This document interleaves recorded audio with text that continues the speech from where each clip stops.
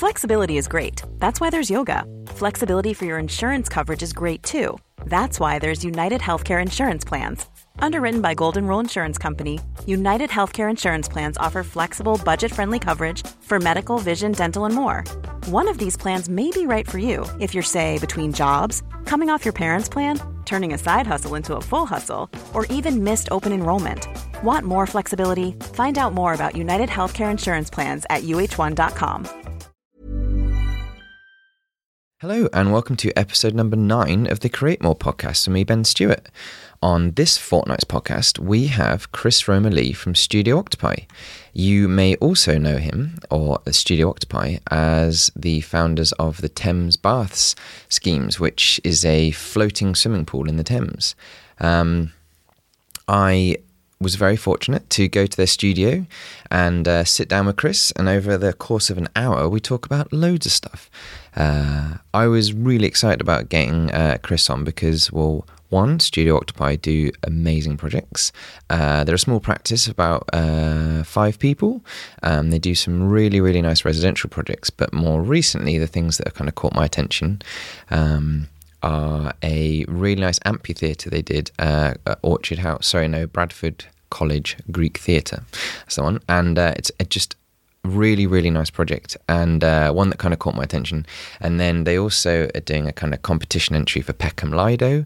And then that all kind of leans onto the Thames Bath scheme that they're doing, which has been on DZ, and it's been on all the architectural press. And it's all about creating a floating swimming pool in the Thames. And the kind of project's really building up momentum. And what's really, really interesting is it's all been done so far on crowdsourcing website Kickstarter.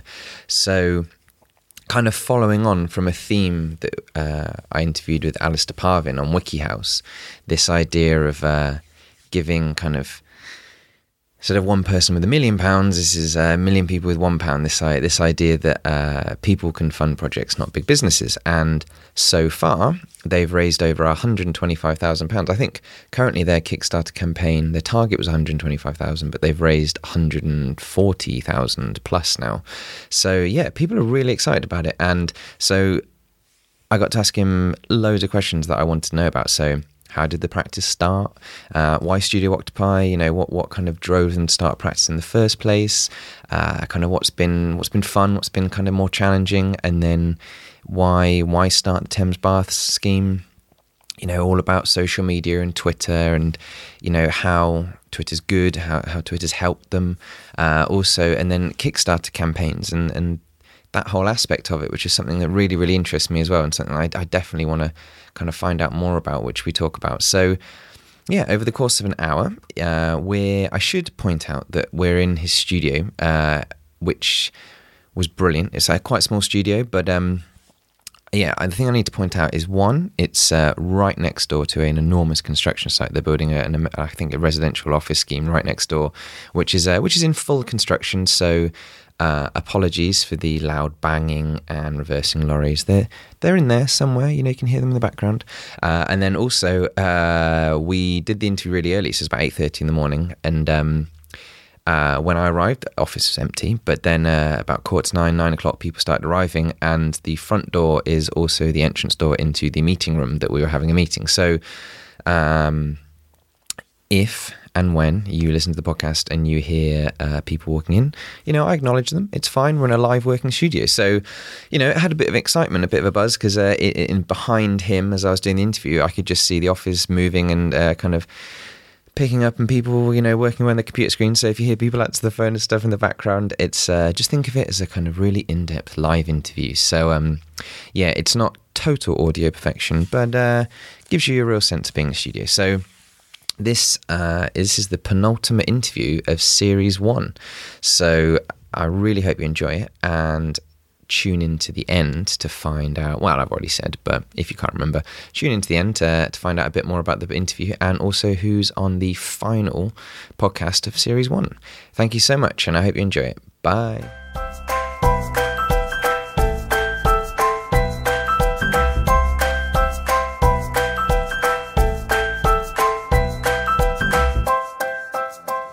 There are likely to be people coming through the door about 9, so that's okay. I will just just chat around it. Okay, it's fine. Yeah. So life is a studio. Yeah, exactly. So we'll just start recording now. So I'm here with Chris Romalee from Studio Octopi. So thank you very much. I guess we'll just carry on exactly how we were talking before. Yeah. But what I want to kind of structure this in two parts, because there's kind of two ways that I know you, which is one through Studio Octopi, and then the other one is kind of what you've got pictures of behind me, which is the Thames Bath. So I want to find out how Studio Octopi started for the first half, and then the second half I really want to find out way more about Kickstarter campaigns and crowdsourcing and Thames Bath and all our secrets. Exactly. See if you could just tell me everything, how to do everything, that'd be great. So we're currently, why don't you explain where we are then to people who don't know? Okay, we're in our office in Burrows Mews, just off the Cut in Waterloo, and we're in our meeting room, which is kind of a corridor to the studio. So I should let people know that people will be coming in and out, but loads of people. Yeah, hundreds and hundreds of staff. Yeah. So how long? Well, just to someone who doesn't know anything about Studio Octopi, how like when did you first start? We started about 11 years ago, and it started off as one of those multidisciplinary practices, which were very fashionable at that time. We were doing website design, interiors, someone's conservatory I seem to remember struggling with as well before we got sacked, and an extension. And out of all of those, I think the extension was probably the one job which stuck around for longer than a few months. But we suddenly needed a name, and many-handed, many-skilled octopi came to mind, and it stuck. And then we added the studio on, I don't know, 5-6 years ago. I'm curious, so because I was talking to Ken Shuttleworth about Make, and he was explaining why he chose a name that wasn't the people who run its name. What was your decision behind low Romalee's all a bit of a mouthful, really. LRL, RLLL sounds a bit RNLI to me. But so I think it was quite conscious decision just to move away from that. It's more about the people in the practice than necessarily the two of us as founders. And so you were doing everything. So what was the other part? James. So you and James were doing websites, all that type of stuff yourself? Yeah, we were doing it in between working. So I had a mission to start up the practice. We just had to find the work. And then we got the work, and then I started it. James came in sort of fairly soon after that, 6 months after that. And then the things just snowballed. And did you work at another practice before? You had any? Yeah, I'd worked at a series of small practices and thought I must be able to do this better than this. And looking back, I think probably we're all much the same, really. So did you obviously saw things that could be improved? And then now you've run a practice, do you look back and go, actually, they didn't do a bad job at all. Yeah. No, it's hard. So there's no. It's hard, but it's great fun. I wouldn't change it for anything. But dealing with the day-to-day tasks, as well as all the stuff which happens on site, admin stuff, clients and whatever, it's hard. But then no day is the same. Yeah, I did a short stint at Foster's many years ago, and I couldn't believe that every single day was exactly the same. Sitting in front of a screen, doing AutoCAD, no Photoshop. No surfing the internet. I'm familiar with the feeling. Yeah. Well, as we were saying before, I think part of the fun about doing the podcast was getting to see all these other studios, like I was saying, because exactly like you said at Foster's, it's so easy without even realising. I guess with minimal effort from your own part, you just kind of fall into CAD work. Yeah, and I think it suits some people. I personally, the staff we employ, I quite like the fact that they do a whole series of different skills. They have Photoshop, they have 3D Studio, they have interests outside the studio. It's really key. I didn't necessarily feel that when I worked in big practices. Yeah. I felt that it was you were just a tiny cog in this huge engine. Yeah. And if you needed something else done other than AutoCAD, there was always someone else to do it. So I hope that we've I guess when we're a practice of 300, maybe I'll buy more into the Foster approach. So how many people, I'm just trying to look around, well obviously I can see in the back you've got this great panoramic view of your office. Is there 10? There are 5 of us at the moment. We can seat about 10, yeah. We're just about to employ 2 more. So we're a healthy number. We keep it pretty tight. Yeah. And I think that's a good way to be. I mean, it makes it harder work for everyone, but we've had sort of baggy studios in the past. Apart from pouring the profits down the drain, people with nothing to do is never a good thing, or desperately scrapping around for a competition to do. So we keep it pretty tight, and we choose competitions to do it kind of in advance and structure our work around that. We've got quite a lot on, and at the moment we're lucky enough to be able to take on work which we want to do, as opposed to take on everything that comes our way. That must be the dream scenario at the moment. Which is the dream scenario, and then that's an argument for keeping it quite tight as well. Because do you rent this office space, or do you own it? We actually own it. We bought it. Savvy move. 4 or 5 years ago. Yeah. So it might convert to residential one day. Yeah. Well. So there are people coming in and out of our. It's my business partner, James. Morning, James. Morning. Morning. This is live. Going live to the nation. And but yeah, coming in here, because I was obviously looking at Google Maps to try and work out where you were. Yeah. Not so much construction work. Now tons outside. Yeah, so it's an area which has changed enormously. I think since Palestra was completed on the corner. Yeah. We've now got Southwark College rebuilt. We have, what else is happening around here? I mean, the cut itself has become a little village. It's become a high street. Beforehand, it had a handful of local shops. Yeah, it's amazing. Unfortunately, the chains have invaded as they do, but it's created a really good, nice sense of community actually around the Young Vic as well. And have you found you've got more work by being a local architect in this area, or do you actually get that much work? Yeah, we have some quite random drop-ins. Really, you do get drop-ins? Yeah. I think it's part of having a ground floor studio with models in the window. So we do get some curious drop-ins. So we're doing a bit of work for Baltic Restaurant at the end here, which is our neighbour. And we've had other clients just around the corner. So I quite like the fact I always wanted to be on a high street anyway, so this is probably as close as we're going to get. I like the idea of an architect being a shop as opposed to a... Yeah, well, I find that... stupid cable. There you go, hang on. All right. Come on. So, because I quite like the fact that... you can see in. I think that makes a big difference. I think that it helps. I guess. Do you ever worry about security? I'm generally asking very. Yeah, no. I was hoping I would touch the table here, but it kind of when we moved in, we were a bit concerned. We had plans for these monstrous steel bars to go up everywhere. Yeah. But actually, with the restaurant at the end, it opened until 2 a.m. Oh, really? There's always people coming and going.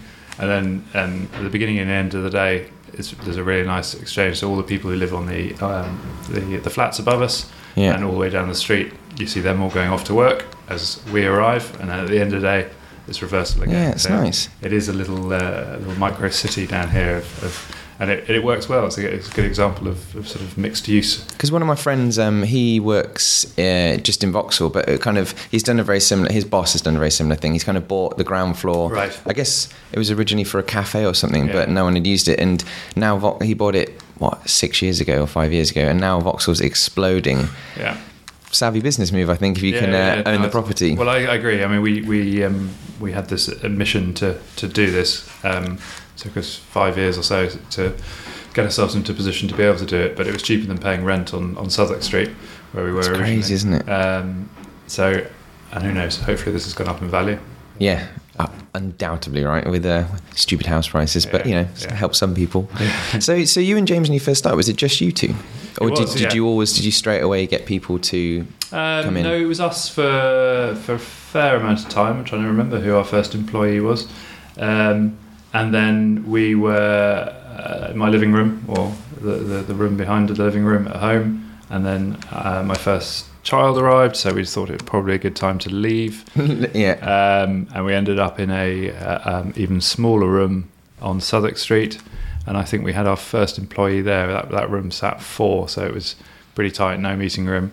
The meeting room was behind the back of the chairs. We went from there really. So it's kind of a very, very steady growth over the years, which I kind of liked. Yeah. I know it sounds not naive or silly, but was it quite exciting getting your first staff member? Because obviously you and James, it was massively exciting. It's just you're still friends, you know. Yeah. But then that's official once you've got your first staff. Oh, I feel member. slightly embarrassed. I can't remember who it is. So if they're out there, maybe they can get in touch. I seem to remember we did have someone quite early on who said to us they'd been working with us about 2 or 3 weeks, and they questioned why they were having to build the wardrobes to the level of detail they had to build them in the model, and they went out the door fairly quick. But that was the kind of reality check. It's like, okay, it's not easy having employees. Well, especially because you're so passionate, you started your own practice, you're so busy that you just have to get another person in, and that person's like, right, well, that's just another a job. Yeah. And you're like, exactly. no, this is my thing. This is everything. Yeah. So it's kind of, how do you find like motivating people? Because I was just kind of working with a kind of bit of my own team as well. I've just suddenly, you realise you have to motivate them, keep them interested, keep their kind of energy up, and it's a whole other skill set. Right? I think. I mean, I have a relatively positive outlook. I enjoy having a laugh about things. So things aren't taken too seriously, which I think I can remember a number of practices where things are taken too seriously. But also, I think we're very lucky to have the jobs we've got in over the years. On the whole, certainly in the last 5 years or so, have been of interesting enough quality for people to be fully engaged with. And yes, there's some crap times doing those jobs. There always are. Doesn't matter how nice the job is. There are some bad bits too. But they're jobs which perhaps you wouldn't necessarily have a chance of doing every day. It's not just another residential extension. Yeah. And if it is, it's pushed to a different level. So I think it comes back to my point that we've touched wood. We've always been lucky enough to take on the work which we want to take on, as opposed to have to take on for financial reasons. So we always look for what there is to get out of the job. Yeah. I mean, on your website, you've got a really nice spread of projects. It doesn't seem like you've got like hundreds of extensions, a few concept things you've worked on. You've got were you very conscious of your first projects? This is Studio Octopi, we want to define who we are, or were you just like, we'll just take whatever? No, I think underlying a lot of our approach is that we want to build things. We don't want to do a whole series of planning applications or competition entries. James's background with Simon Conda was very much about nuts and bolts, getting things built. And I think we've carried that on through all our projects. So again, we just planning applications come. Will you do a planning application for an extension for us? No, we'll do the whole job, or we won't do it at all because it doesn't really do anything for the practice. It pays someone's salary for a month, but so we've always pushed to building things out, and that's been painful at times because some of the work doesn't follow the normal routes, and therefore it's not always profitable. But in the longer game, we think it's worth it. And I think it's interesting you say that. I think that the body of work now is beginning to reflect that approach. I do, and it's beginning to open up other doors which otherwise would never, may not have opened up. And we began to be able to move away from the private residential stuff, which is great for the first couple of years, I suppose. And then you begin to go, oh God, another kitchen tap, another client who's not happy with the door handles on their kitchen. I'm so glad you said that, because I've got a friend who does private residential, and I was on Broadgate. And he was like, oh, I wish I worked on big commercial projects. I was like, what? I wish I worked on small residential. He's like, no, you don't. Like, I can't remember what it was. Something like a couple, the wife changed their mind. Yeah. And he just had to redesign the whole thing. Just for no reason. It will be fired. So I think getting away from that residential stuff was key. And we've also, before Octopi, both of us had worked through recessions and seen a practice go from 20 strong to 5 in a few weeks because of the housing sector collapsing or the cultural sector collapsing, and the practice had all been based around being a housing specialism or whatever. And I just thought, God, we just don't want to fall into that trap if at all possible. So we have continually sought out cultural projects. The Thames Baths has come along in various ways.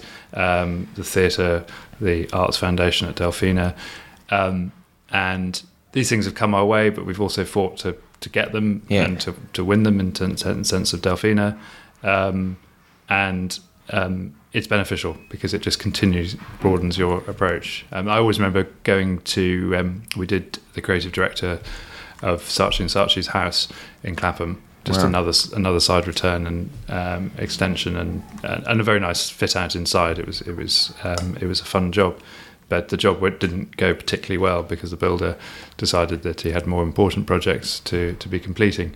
However, we managed to stay friends with them, and sort of 3/4 of the way through the job, which should have been a 8-month bill, turned into whatever 12-month bill or something ridiculous. Nightmare. He said, we're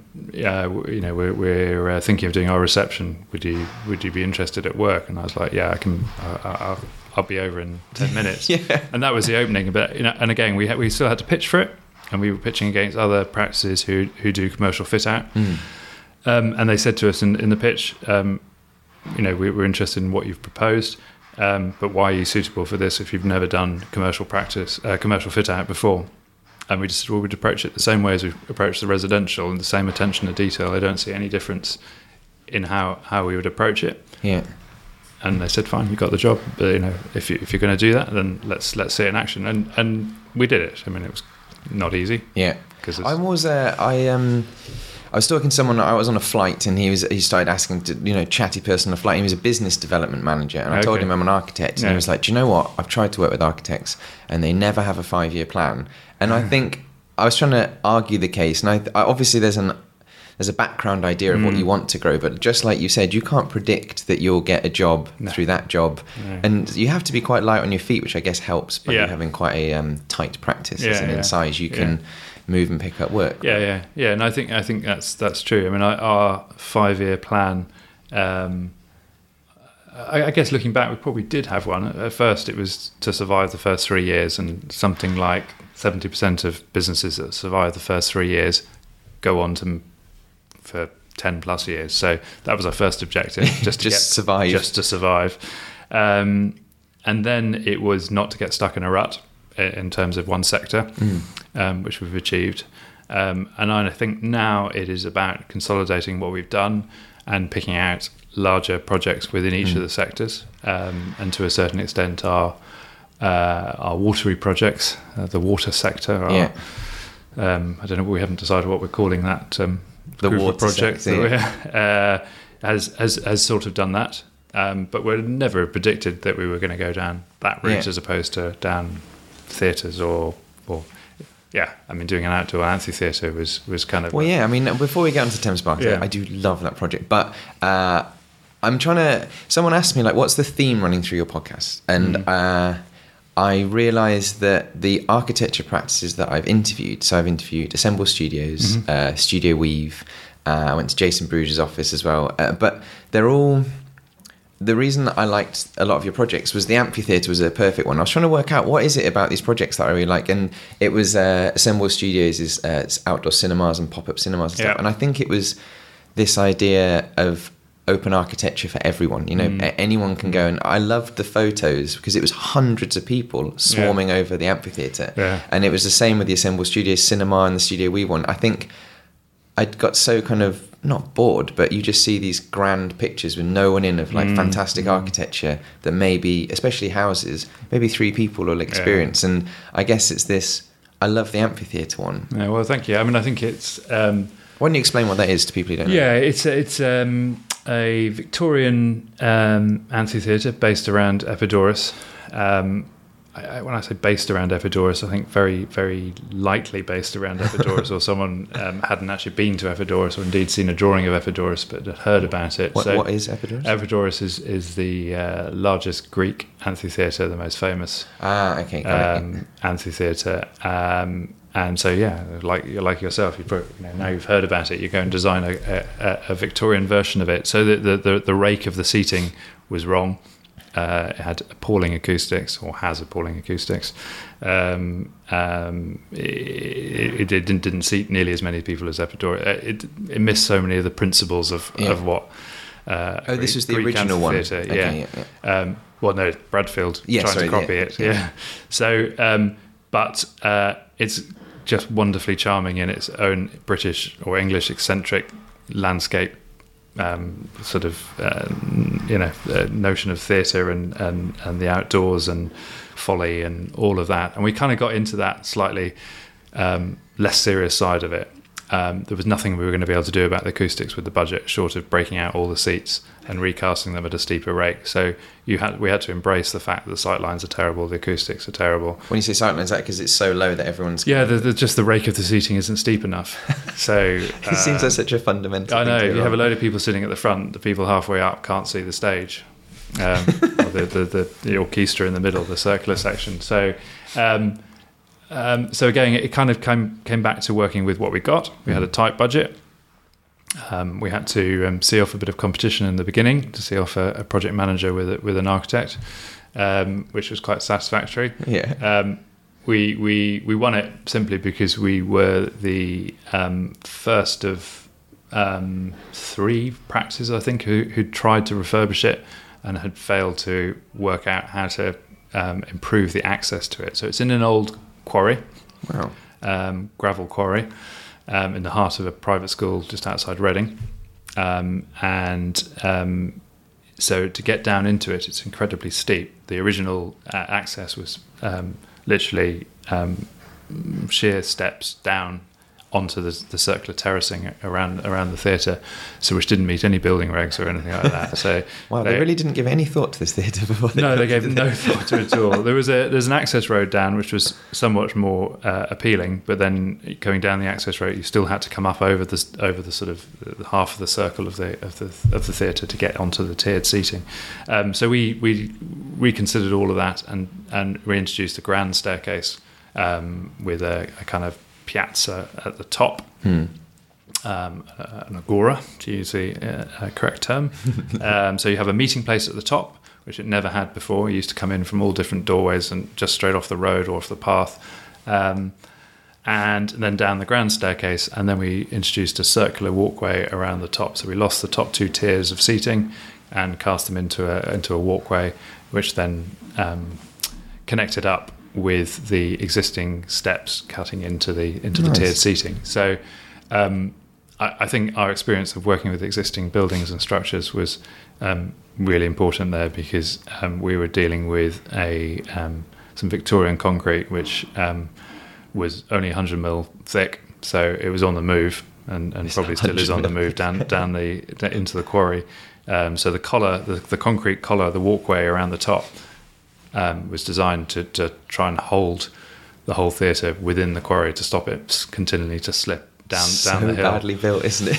Terribly built. So did you have like structural engineers that did trial pits to find out how deep all the original things were? We did you were like, core drills through it, and we were sorry, like, did you say 100 mil? so it's 100 mil that's sitting on some old soil and bits of gravel, and they're like, yep.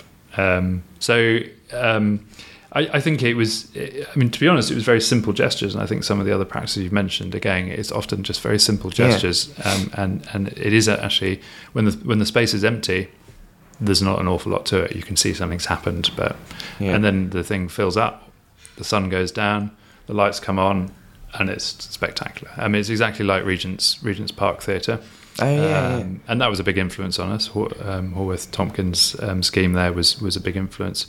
I think what's more spectacular about this is it's sunk in the ground with mature trees around it, so you have an enormous oculus over your head, and the photos were just on the most beautiful evening as well. I think as well, the images are so arresting on the website as well. You're like, wow, that's a cool project. And it really is like that. You know, it's so easy to lie with architectural photography, but actually it really is like that. It's an amazing setting. So again, we were blessed with an amazing setting, an extraordinary project, and then a very tight budget. So there's an awful lot of galvanised metalwork, and a lot of landscaping, really. I think that's... Another employee arriving. Good morning, Ursula. Morning. So, because I went through like a list of all my the three projects we're going to talk about. So there was the amphitheatre, and then you've also got a concept screen for Lido. I just saw like concept sketches. Yes. What were these images? This is it up here, Peckham Rye Lido, and we won that in a competition recently. It was, there's a couple of local guys from Peckham who are into swimming, and they thought, well, whatever happened to the Lido on the Rye? Yeah. And it was filled in '86 and or closed in '86 and then demolished soon after. There were just 2 mounds of rubble left in this clearing at the southern end, I think it is, of the Rye. It's just gone 9 o'clock. That's good. Another employee. Simon's in. On time. So we won that competition, and is that all right? Sorry, the microphone's on the move. There you go. There you go. Perfect. And we won that competition really on the back of the Thames Bath project. I know you were holding off talking about that for the moment. I'm trying desperately. I want to talk about so much of it. But it's a really exciting project. The image on the wall there hasn't been released to the public, so that will be going out with a crowdfunding campaign. Oh, wow. Hopefully before the end of the year. Another crowdfunding campaign. Yeah, and I think we're less involved in the crowdfunding, although we have been encouraging the client to do that route so that we can progress the design.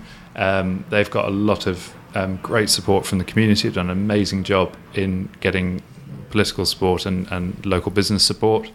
So it is strangely similar to Thames Baths, apart from we're one step back this time, and it's quite enjoying being back into the architect role as opposed to the client and architect and developer role. Yeah, this doesn't segue very nicely onto the Thames Bath, but okay, let's just talk about the Thames Bath. Yeah. So I just want to go right back to the beginning. Yeah. So you did why don't you explain how it very first started? Because I want to know how it got into. Was it originally a crowdsourced thing, or was it just a competition? No. It was originally an open call by the Royal Academy and Architecture Foundation and Rogers Stirk Harbour in connection with Richard Rogers' exhibition at the Royal Academy. Okay. So I think every year the Royal Academy do a sort of mini competition or an open call. And I saw a tweet, I think I even received a tweet from Moira at the Architecture Foundation saying, why doesn't Studio Octopi enter this? See if you can become one of the 5 practices chosen. And I was in Zurich at the time, swimming in the lake there. And the lake and the Limmat, the river which runs through Zurich, the lake runs right up to the edge of the city. So you can literally walk from the city to the edge of the lake, and then there are various swimming facilities all along the edge of the lake. That's amazing, isn't it? One suitable for young couples, one suitable for kids, one suitable for men only, blah, blah, blah. And I was just completely taken by the proximity, the use of space, and of course, being the Swiss, it's absolutely perfect. You walk into these swimming enclosures and the grass is absolutely spot on, perfect. Changing rooms are beautiful. A lot of them I think were designed in the 1930s, but there are older ones going back to 1800s, floating ones on the river. So I literally just looked up and went, why are we not swimming in the Thames? This is amazing, and here's my opportunity to pursue it. It was really quite weird. It doesn't happen all the time like this. That's amazing. So I didn't really think more about it on that holiday. I just thought must get back and do it, and got back to London and started digging around and found that there was an enormous history of swimming in the Thames, which I'd never engaged with at all. I got in touch with Caitlin Davis, who's just written a book called Downstream, A History of and Celebration of Swimming in the Thames, and we met. She was about 3/4 of the way of writing the book, and she just said, listen to this, and just downloaded a whole load of stories about endurance swims, of course in up until the Wash Houses Act in late 1800s, I think it was. The Thames was the only place to swim in London. I mean, you could swim in other rivers, but I mean there were no indoor swimming pools, there were no outdoor swimming pools. You swam in the Thames. That was the place to do it if you wanted to go swimming, or you went to the coast. So the stories are amazing up until up until 1957, when the river was declared biologically dead. I love that. What a great description of it. No, it's biologically dead. And people were just like, it's a poisonous waterway. And I think to a certain extent, our generation, I'm 43, I was brought up in South London near the river, and we used to walk a lot by the river as kids. And I remember my parents saying to me, don't touch anything on the shoreline, don't pick up sticks, it's poison. If you fall in there, you get a stomach pump, you'll be swept away, it's poisonous, you'll die from the water, all of this. And we just brought up with the idea that the river is poisonous, don't go near it. And I never really... Solid scaremongery from your parents there, isn't it? Well, I think, I think to a certain extent they were right. They were brought up in that period of when it was at its worst. Yeah, it's just... luckily, it has actually only got better from that scaremongering. But I think in those days, I think stomach pumps did happen. I don't think it was a myth. I think if you fell in there... I've got to say, I think... so I love the Thames. Obviously, this one. The reason I kind of love that was because I did my dissertation on... my 6th year project was increasing Tower Pier, but making it like half a kilometre long with little, not bathing pools, but like basically bridges that drooped in the water, but they were tucked on, because Tower Beach was this amazing. That's because I had a very similar thing. I was like, why can't you get to the river? It's impossible. And then I found out more about the dirtier side of the Thames, because we did some rowing for like a charity where you row up the river up to Tower Bridge back from like Canary Wharf. And one of the days it just hammered it down with rain so badly that unbeknown to me, that all the sewage just overflows back in, and we were told we couldn't row. It wasn't raining, but you couldn't row, and we were like, why not? He's like, we'll just look in the water, and because we were on the outside edge of a big bend, it was absolutely vile. So I guess when I first heard about it, I was like, are you going to be able to actually swim in Thames water? But you've kind of... So the original plan was... So the original vision, which is the one up on the top left there, which was set at Blackfriars Bridge with a floating pool with reeds and rushes at the lower level, and then a kind of rock pool at the higher level, was a vision for the Thames, which was part of the open call scenario. What's the Thames going to be like in 10, 15 years' time? So our vision was post-super sewer, good or bad, it's going ahead. The water will be cleaner, and would it perhaps be clean enough to swim in, like so many rivers are? So that was our proposal there. And it was all about creating safe havens for swimming in, rather than anything we're looking at now. And I think when we presented that at the Royal Academy almost exactly 2 years ago. I think 2 years and 3 days ago. Wow. I think I had flu or something. It was a terrible presentation in front of a moving crowd. It's one of those ones where people sort of get up and walk out halfway through, and it's kind of that on top of the flu. It was just all over the place. But I finished it, and I was so relieved to have finished it. And then people just kept coming up to me, going, "But why aren't we doing this? It seems ridiculous. I swim in the Serpentine every day. The Serpentine's just as dirty as the Thames. It would be fine. I'm an outdoor swimmer." And people going, "But this would just be amazing. My kids would love it." And we were suddenly like struck with this thing of maybe actually they're onto something. We really liked it, but it come as with architecture, you were working so closely with it for a month. We kind of just thought, okay, the mission is to complete the visual. Get out the other side.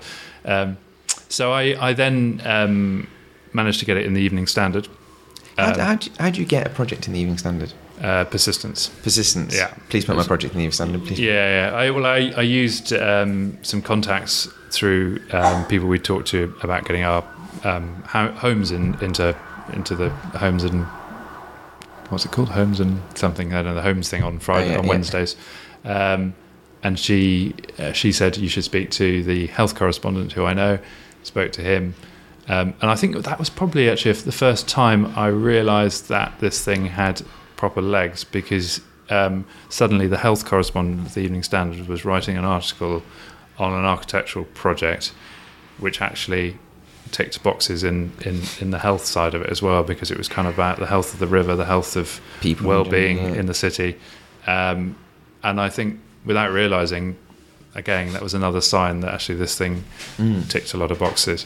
So I got it in there, and then we just started receiving emails and calls from people going, "What are you doing about it? When's it happening?" And we're like, "Well, it's just a competition, blah blah blah." So we spent a bit of time working it up a little bit further. I then got introduced to a guy from an ad agency contacted me, and we met him for a coffee. We got on well, and he said, "Look, I just want to help you do the strategy side of it. Wow. You know, how are we going to move this forward?" And we've worked a lot with ad agencies in the past, doing their fit outs, and I've always really enjoyed working with those people. I think the industries, although financially are very different, there are a lot of parallels in the way they're structured. Yeah. And they always seem to like the fact that architects do everything, as opposed to them, where they all splinter them up into various sectors, various sort of roles. So he came on board and helped us sort of pull together what we were trying to do. We then got to the second image, which was the floating pontoon off Temple, off Victoria Embankment, which began to address the issue of the water quality. So we separated the river from the pools. I guess people's initial concern was like, I don't want to swim in the Thames, it's disgusting. And you're like, Yeah. well, no, it's not just... Well, you'd be amazed that actually how many people actually just said, just threw caution to the wind, going, I just think it'd be such an amazing thing, I would do the risk. And they were like, well, you know, you can't swim in the Thames if 2 millimetres of rain falls because of the amount of sewage tipped into it, blah, blah, blah, blah. Yeah. They're like, yeah, but it doesn't rain all the time, so we could still do it. And I was like, pfft. But we had to do the second image because we had to address the issue of separating the two so that the thing could obviously be used.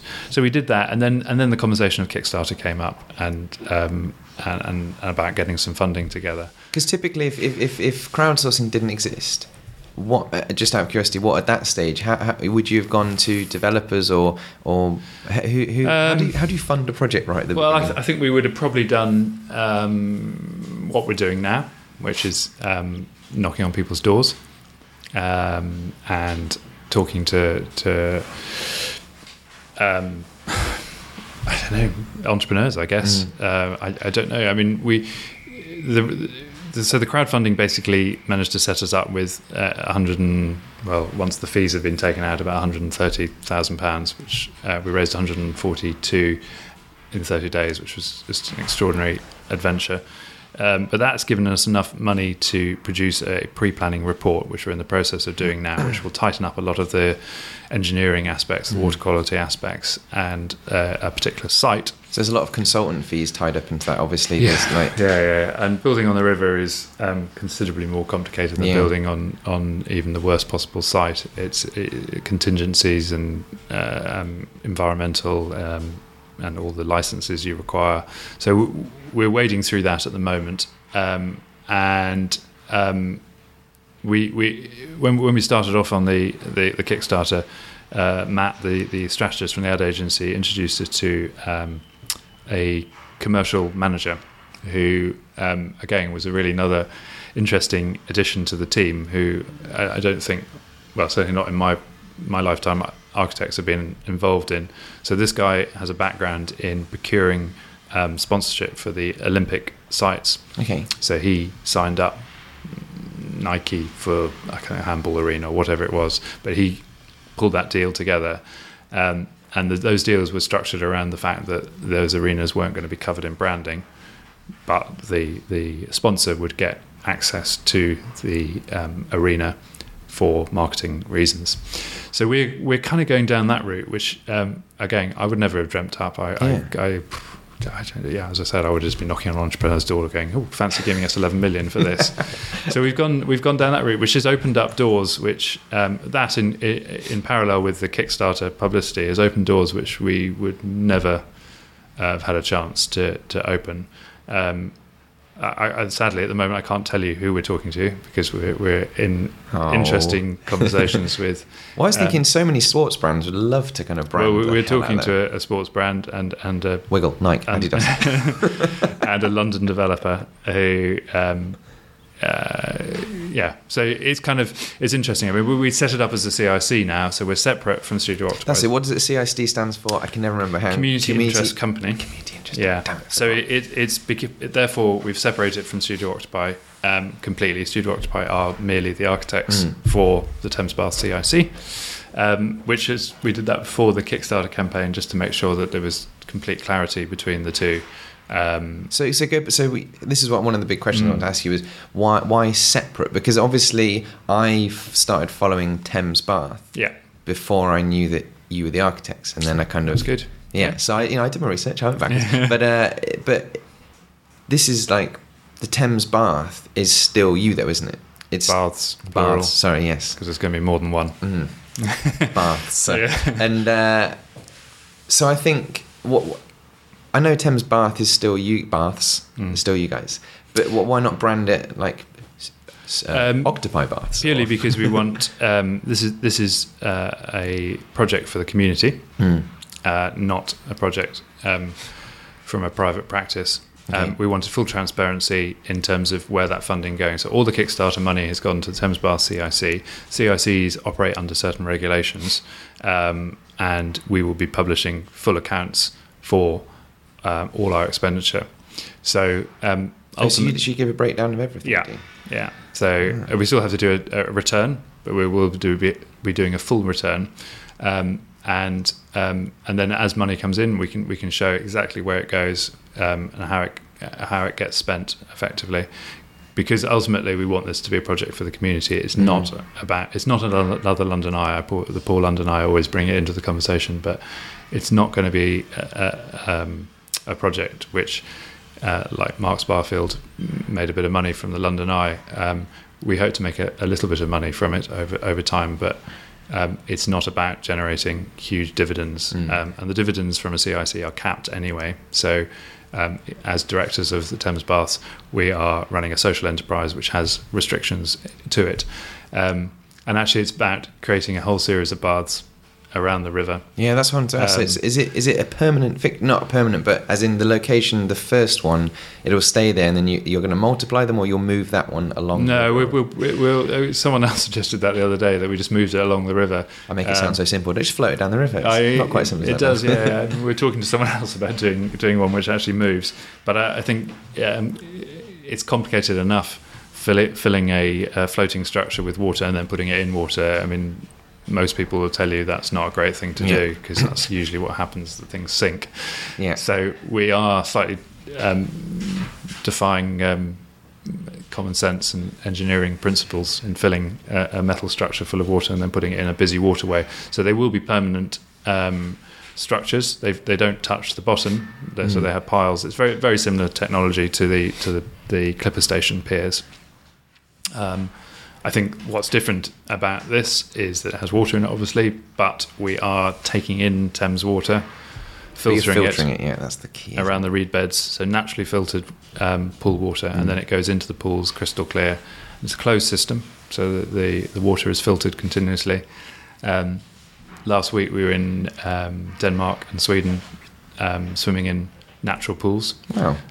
So a school pool which had been converted from a chlorine pool to a natural pool, and you can see all the filtering process happening at the back of the site, and then a floating pool naturally filtered again through gravel beds in Gothenburg.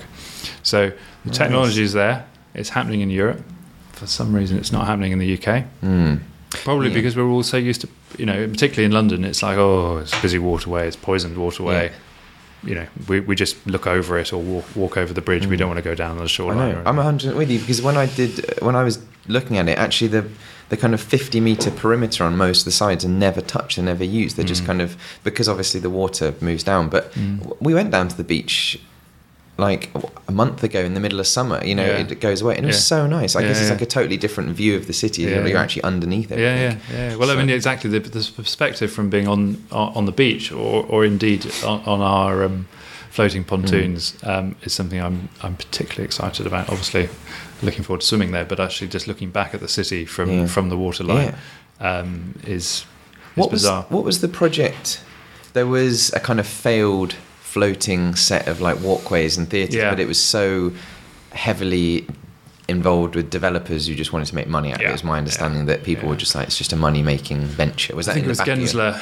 That was it. Gensler scheme, which was a sort of mile-long park. Very much in the back of our mind, and I think the scale of ours, about 80 metres long, is a considerably different beast than a mile-long park full of shops and cinemas and just a road on the river, basically. And I think ours is very much about linking back to the Riverwalk and then trying to extend the Riverwalk. I mean, ultimately, another way it all came about was just looking at the public space along the riverfront.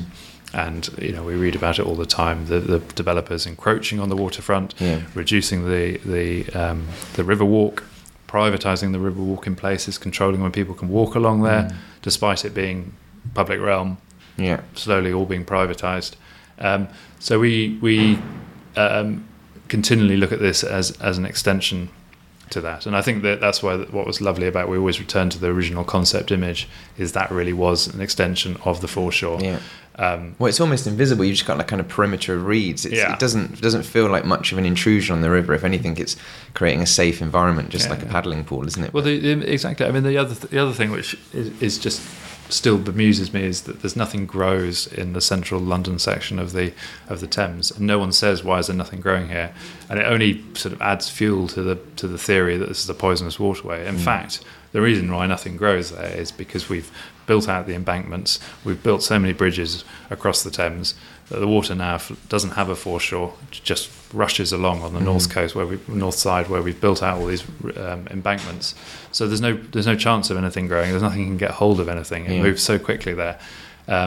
So the introduction of the reeds and rushes was really exciting. And then speaking with our landscape and architects, they were like, well, of course it'll grow if you give it something to grab hold of. What's the one in What's the one in New York? It's like a shape like a plus. Yeah, plus pools. There you go. I should probably remember. Yeah, well advertised plus pools. But that's another similar. It's a crowdsourced Kickstarter one. Yeah, they were great inspiration for us. They've been going for 5 years. They've done 2 Kickstarter campaigns, raised about can't remember what it is now, $250,000 I think through Kickstarter. So a little bit more than we have, it's on the same principles. Theirs doesn't have the reeds and rushes. They're filtering it through other means. I went to see them about a year ago. Oh, really? They're really great guys, and I think we have a shared interest in what we're doing, and ultimately what I'd love to do is set up a global swimming club where lofty ambitions. I like it. Yeah, all these natural pools around the world are affiliated, and you can become a member of this global natural swimming club. And then, when you're in London, you can swim in the Thames Bath. When you're in New York, you swim in plus pools. When you're in Gothenburg, you swim in the Gothenburg pool, and all the others. That's really cool. So, King's Cross, of course, is the other one, which is about as similar to... Oh, yeah, of course, yeah. So what's that one again? That's not a swimming pool, though, is it? That's like a very small... It's an art project. Art project, there you go. Which it starts off as, but then the art project is about participation and people actively engaging with it. But it has the same principles. It is filtered tap water, rainwater, naturally filtered in a pond, effectively. Yeah. It's a swimmable pond. But the principles are very much the same. Some background sneezing. Bless you. And again, it's a huge influence on us, and the sort of temporary nature of it I kind of like. Yeah. I hope it's going to be around a lot longer. I think I prefer projects that are temporary in nature, but then people like them so much they kind of stay. Obviously the London Eye is a great example, but probably a bit more expensive. But I like the fact it would never have been allowed as a permanent structure, but as a temporary one, people like it so much, it's kind of stayed. Yeah. So that would be... But I wanted to ask about crowdsourcing, because when you put it on, you were like, okay, so you do your pitch, right? You do your video. Yeah. I want to find out the inner workings, because I love the idea that you're kind of... Well, you should do this for your play studio. Really want to, yeah. So this is why I'm very intrigued, right? So... But you put your video out there, you put it on, and it's got no money currently. Yeah. And every day you're like, it's like putting a status on Facebook. I wonder if anyone's liked it. Did you have that feeling of it's only at $3,000? I mean, 125. I know it's only been a day, but to be honest, what happens is the run up to launching it for us was 4 months or something. I did a talk the other day at the V&A with 2 other UK based Kickstarting campaigns, both one who raised 150 and one who raised $1 million for a computer kit, Carno, I think it's called. Wow. And they were like, oh yeah, we wrote all the copy within a month. And I was like, God, gee, where did we go wrong there? We spent about 4 months around this table labouring over writing the copy for it. Oh, really? Yeah. Matt, our strategist, was brilliant at writing it. And there's almost like a sort of Kickstarter language one has to write it in. And I think architects are not great at doing that, making their text accessible. So we were going back and forth with inaccessible text from James and I being translated into Kickstarter language by Matt. So we had a lot of time in the run-up to the campaign. And in that run-up to the campaign, we were also making sure that all our friends, family, nearest and dearest colleagues knew about it and that it was going to happen. So you're basically already prodding people for money without saying, here it is. We had a lot of people emailing us going, apparently you're going to do a campaign. That was partly due to that we kept putting it back month after month, which might have been a good tactic in hindsight because people were getting ready for it. And then, as you say, we launch it, and very kindly, the people at Kickstarter always put on £1 or a small bit straight away, so immediately it gets off naught, which is nice. Yes. But then the model is basically that it takes off very quickly because there's a great buzz about it, and you've done all this work up front. So for the first week, we put on, can't remember what we did now, so, 10 grand or something in the first week, and we were like, oh my God, we are flying, this is brilliant. And you look at the graph and it goes, nearly straight up, and we're like, incredible. And then you hit weeks 2 and 3 where it's like, a blue run, to use a skiing analogy. It's kind of like, oh my God, we just need a bit more because this is really flatlining or just not quite flatlining. So you trickle through those 2 or 3, and we did an event on week 3. It was literally just after the election. But the election unfortunately clashed with our week 3 when we wanted to do it, so we had to push it right to the end of week 3 before week 4. So we had 10 days left of the campaign. We had an event at the Royal Academy. The Royal Academy very kindly gave us their Burlington Gardens front reception. And we launched the 2 images behind you, the one at South Bank and the one at City Hall. Oh, I've not seen those. I've not seen them. One with Tower Bridge in the background and the Houses of Parliament and London Eye. As 2 other sites we had been working on. So throughout the campaign, not only was I working 24/7 circulating stuff on social media and making calls and making sure we got it in the right front of the right people, we also producing these images. So we had an event to launch these images. We contacted all the press, told them about it, sent out a press release with the images, embargoed until 7 p.m. on whatever day it was. And I remember sending it out at 5 o'clock before the event saying this is embargoed until, actually it wasn't 7, it was embargoed until 10, so we got through the thing before it came out, thinking those images were going to hit. It was going to be mad, and the last 10 days was just going to be just a gentle surf in, and we're just going to raise hundreds and thousands of pounds. And the responses came through literally by return of email going, I don't know why would we publish these images, and you're in the middle of a Kickstarter campaign, there's no proof that you're going to make it. We're not just going to publicise this for you. What's the story? And I was like, the story is we're 10 days away from doing it. Yeah. Like, no, you're 10 days away from possibly doing it. You haven't done it. You're like, well, that's one outcome, but the outcome I'm focusing on is like, come back to us when you've done it. And I was like, no. So that terrible moment where you're shaking your head going, no, this can't be happening. This is not how this works. No, this is not how it's done. You're supposed to take those images and put them out, and they go around the world, and we make... And they're like, no. So we literally got it onto 2 blogs after about 3 or 4 days. Nothing. So the Evening Standard wouldn't run it. And looking back, I completely understand. There wasn't a story. The story was we were in a Kickstarter campaign. But yeah, big deal. Loads of people go into a Kickstarter campaign. 40% of them are successful. So what a kick to the gut there. So that was massive. That was a real blow, and we were like, oh my God, are we going to do it? But obviously in week 4, as they did warn us, week 4 it suddenly becomes like week 1, and things would like and so all the people who'd been interested but not doing anything suddenly put their money in, and we passed the 125,000, which was our target, with 4 days to spare. Was that a bit of a celebration moment? You're like, yes, 125,000. It was actually, that was almost better than finishing on 142,000, because it was like, what a relief. What happens if you hit 124? Like, do they get any money? So all the money, so it's held in a holding account, and when it tips over, that you get it all. But until then, it all goes back to the yeah. Well, they don't. Yeah, they don't. 10 tense. Yeah. So it was it was really, really tense, and we had lots of contingency plans for if we got to 124 and we need to put in money. So it was like we're all going to put in money, but then obviously with the CIC rules, how are we going to get the money out again? You know, and we were like, and the accountant was like, you're not going to get it out again without it looking like you've put money in and then you're taking it out, so it's going to look dubious. And you were like, but no, it's just to get it over the... Yeah, and in a way that's half the beauty of Kickstarter, that it relies on lots and lots of people putting in small amounts. Yeah.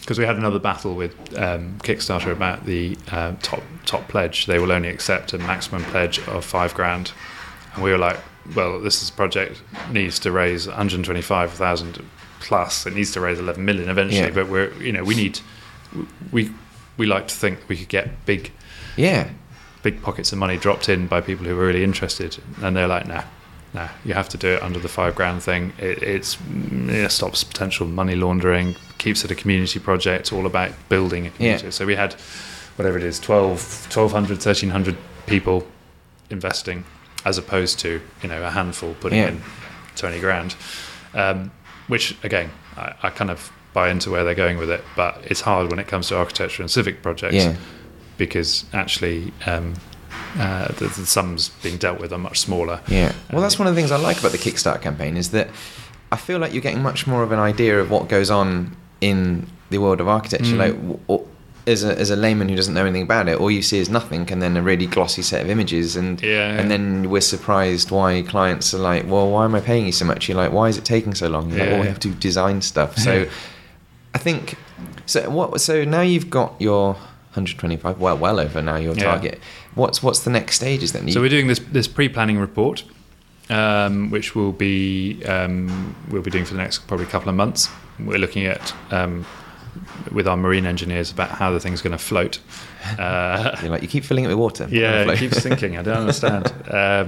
So we're doing that, and then actually the almost the more complex bit is actually how we get the water filtering working. I guess it's a nice idea, but difficult to prove, isn't it? I mean, we know how it works, so the technology is all there. It actually, the water filtering actually affects the engineering in ways which we hadn't thought about before. In terms of you're on a busy waterway which moves around, and you've got a big body of water which is moving around, but then it's also in an unstable environment. And then you've got salt water and fresh water, just to confuse things. You have. I mean, that's. But as I understand it, that doesn't necessarily impact. The one in Gothenburg Harbour tasted very nice, actually. It tasted like Ribena. So I don't think that's the issue. It is just about a body of water in an unstable environment, and what happens. As a kid, you used to fill up vessels in the bath, and then when you move the water, the thing tips over.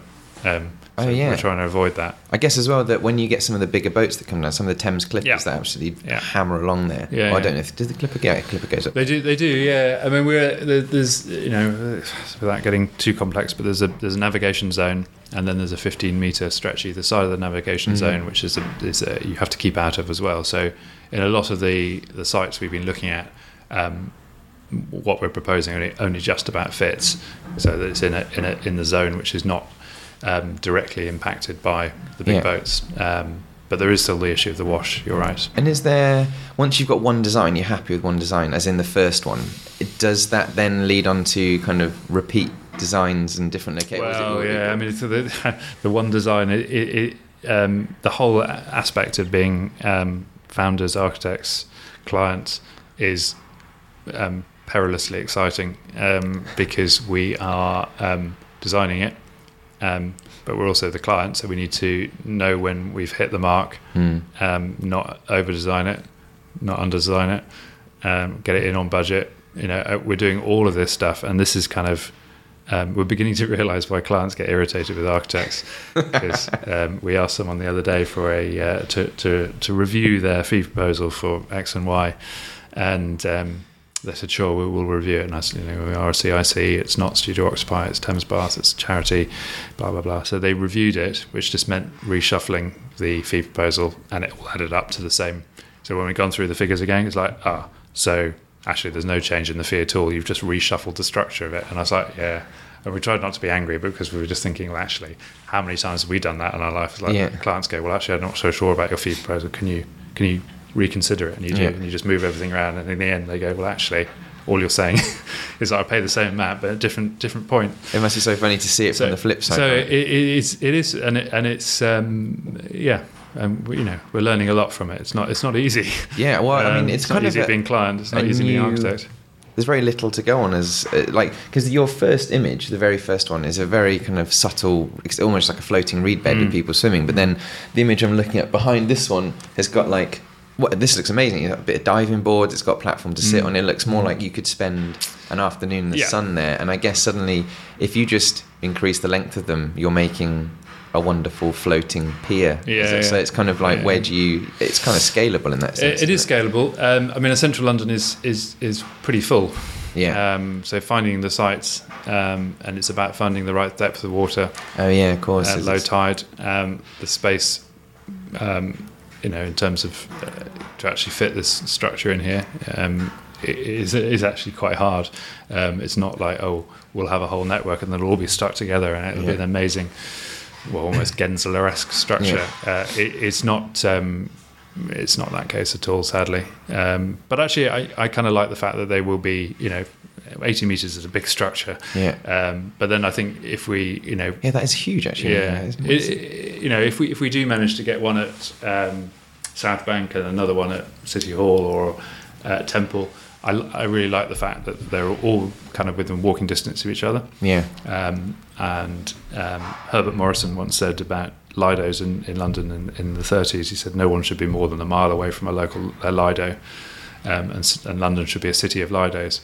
So we're kind of living in that little dream world as well, that actually maybe everyone should be within walking distance of one of these on the river. Yeah. And if one is full, then you just walk to the next one. Yeah, that's a really nice idea, isn't it? Yeah, I think that's our vision anyway. Yeah, I think as well it must be interesting to do a concept scheme. Yeah. Kind of very similar to a uni project, and it's kind of like a uni. They just gone, okay, build it, and you're like, oh really? Yeah. Or how much will it cost? You're like, Oh crap! I've gone from a concept scheme to I need to do a fully realised project. Must have been that again. Like you said, hat on the other head, right? You're like, I've got to, how do I build it? How do I program it? Who designed such a crazy thing? I know, and I think for all projects, one does a little bit of role playing to try and understand what the client's coming from, whatever. But here we actually are a client, so a lot of the time, James will be architect, I'll be client. Yeah, and it's not like we're playing that game. We are actually that game. Yeah, I think that is going to influence our work and where we go from here. Yeah, and it's interesting. And the Thames Bath has had a lot of influence, and it's feeding back into our proposals for Peckham, but it's also feeding into other inquiries we've had from around the world as well for floating baths, natural baths.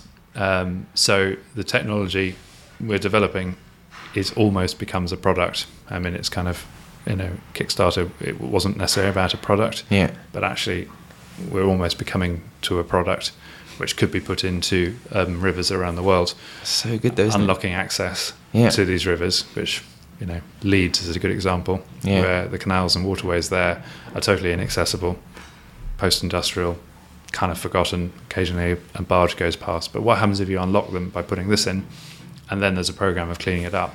I mean, it's happening in Denmark. It's kind of I've not come up with an amazing idea which is going to change the world, but it's for some reason it's not happening in the UK, and it's not happening in a lot of other cities around the world. It is amazing because I live in North London. There's like a waterway, and I thought it was a canal, but it wasn't. It was just to get fresh water from, I can't remember where, but into the centre, into Stoke Newington. So this is like really shallow, I guess, almost only a metre deep, even less, and it just runs all the way along from North London all the way into Stoke Newington. And but it's all got fences around it, and it's just grass next to it. But you can walk down it. So I walk my dog next to it, and it's like, I was thinking, it'd be amazing, but I think it's an interesting way for you to get loads of different projects all around the world potentially, isn't it? No, it is, and it's huge. I mean, it is at the moment. We are running Studio Octopi and this startup called Thames Bath, and it's really hard work. Yeah. And and we're supposed to be teaching at the LSA, the London School of Architecture, which we really want to do because we think we're doing something which not everyone's doing, but the time it's eating into everything is extraordinary. So, so things are. And I say suffering. It's not suffering for it, but it's hard work. It doesn't stop at 6 o'clock. Definitely. Well, I mean, we've gone way over the hour mark, so I'll wrap this up now. Yeah. And, I better get back to work. Yeah. And but as a last question, then, so I saw you popped up on Dezeen as like Studio Octopi and Kickstarter campaigns and that whole thing. It's kind of you're becoming more known for that style of thing. And do you think that's kind of where the future of getting projects in, or do you think it's kind of it works for smaller projects? But no, I think it is the future. I think there's a long way to go. I think raising serious funds for architecture and civic projects through those platforms is possible, but the mere fact of sitting on a platform at the V&A with this guy Alex from Carno Computers or Kit Computers, and he went for 150,000, got $1 million. Bloody hell. Yeah, and we went for 125 and got 142. Kind of shows the disparity between the two approaches. And I think we're quite keen to work with Kickstarter to try and understand how we can make that better. Space Hive is another company in the UK doing crowdfunding who have got a different model going, but that's also kind of successful. Space Hive, are they? Yeah. So there's a various. They are architecture and urban design crowdfunding platform, and I think they're successful. But you're still talking relatively small sums of money, given what it takes to actually build a floating pool or a building. Yeah. And I think there's probably still a bit more play in the system to be done. But I would do this again. I still need a few more months off from the stress of it all. But it raised our profile. If only, we got 142, which was amazing. 125 would have been amazing. Frankly, 50 grand would have been amazing. We got that, but actually, key to it all is we've got a community of people who we've now got whatever it is, 1,500 people on our newsletter. Which is growing all the time. So we have a community who we have to answer to, which is fine. It's a delight to answer them, but we can also use them to develop ideas, different sites, different features on the bars. So we're looking at all sorts of things. We've got a kiosk and a cafe on the latest versions. And it raised our profile, Kickstarter. I mean, that we're talking to people now who we just wouldn't have been able to get to the door. Small practice from South London. Why is X and Y going to open the door to you? But they are, because they've heard about us through Kickstarter. Yeah, it's been so good though. So I think it cannot be underestimated though. The amount of work involved in doing it was astonishing. So if you go into it thinking it's free money, don't. Oh, damn it! Sorry to dash all your hopes. So we'll end this. When if everything goes to plan, when is the first one going to be built? Summer 2017. Wow, solid answer. All right, summer 2017. Yeah, that's what we're aiming for. We think it's achievable, but I'm not going to shy away from the fact we need partners and sponsors to come forward. We need to get it into planning as soon as possible, and then we need to get it built. But getting it built is going to be the easy bit of it. We're in the hard bit now.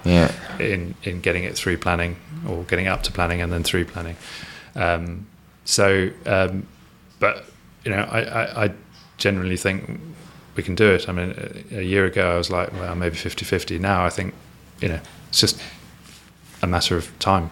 It's also, I bet you just must talk about it. Obviously we're talking about it, but it's like, as architecture goes, it's a very interesting subject to talk about, isn't it? And I think actually one of the broad appeals of it is it's not only interesting for architects. In fact, I have more conversations with non-architects about it. Because of health and well-being, public space in the city, swimming. I mean, all the people, I've got such a swimmer, people following me to do with swimming, and I've had so much input from so many different people. It has broad appeal. It ticks so many boxes. We want to get kids from Southwark swimming there again. Their great grandfathers used to learn to swim off the steps at Temple. So imagine if they could learn to swim again in a heated natural pool on the Thames. I mean, it's kind of like mind-blowing. These guys don't have swimming pools. They probably don't have access to a pool. And yet we could offer a community pool in the most extraordinary position. Yeah, literally one of the best positions ever. Yeah. So that's our ambition. Amazing. Thank you so much. That was really good. Thanks, Ben.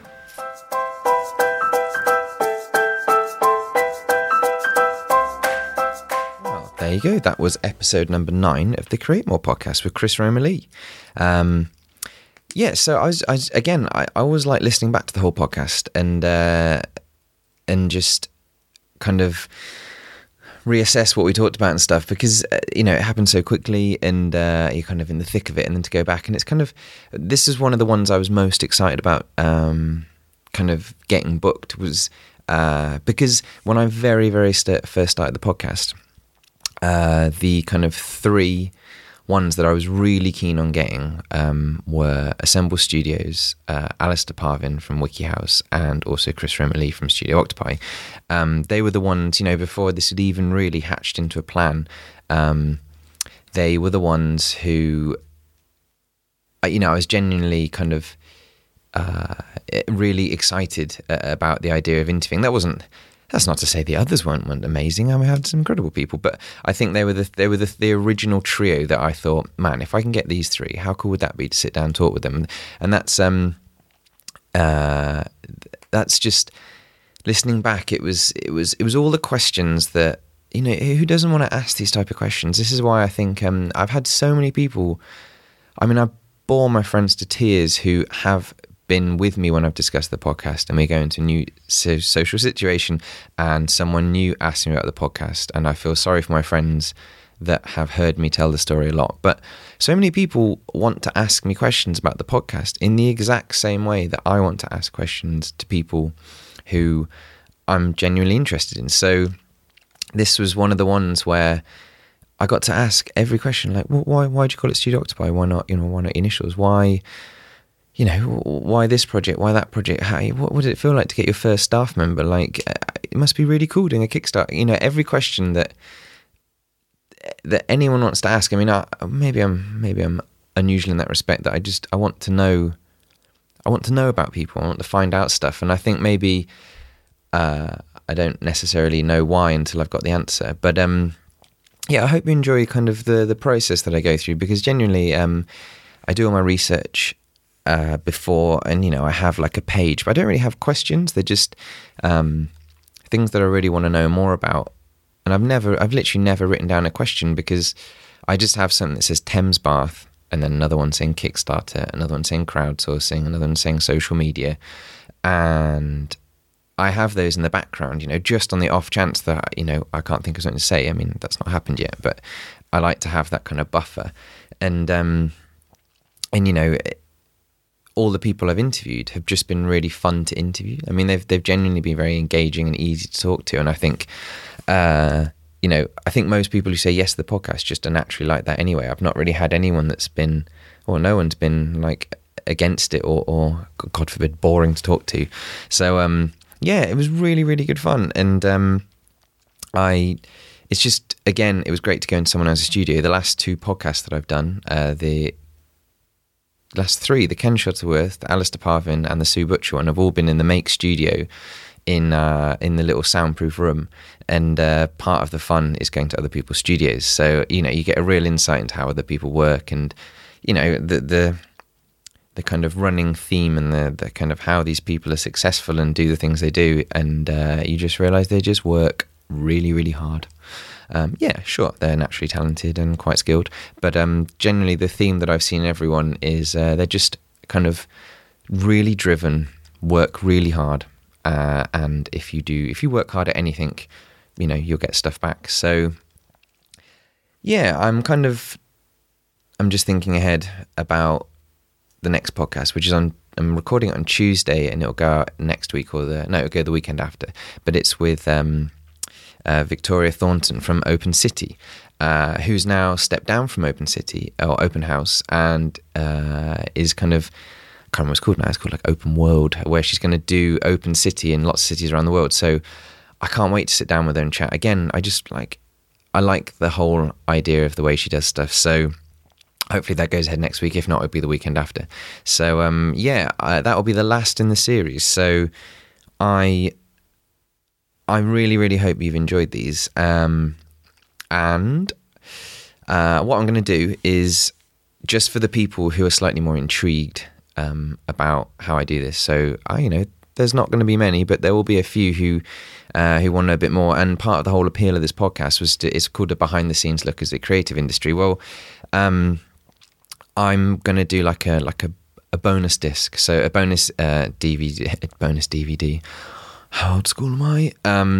But so I do like a bonus extra podcast, which will just be for people who want to know a bit more about why and how and exactly all the audio equipment that I use, how I set it up, what software do I use, how do I format it. It's a real nerd alert one, only for people who are curious, because I personally don't see anything hard about starting a podcast, and it's been amazing to do it. So I'll quit rambling again. But for those of you who do want to find out more, after the Victoria Thornton one, there will be like a bonus features one. So thank you so much for listening. I really hope you enjoyed it, and please tweet me at Played Studio if you want to find out anything more or talk to me. Thank you. Bye bye.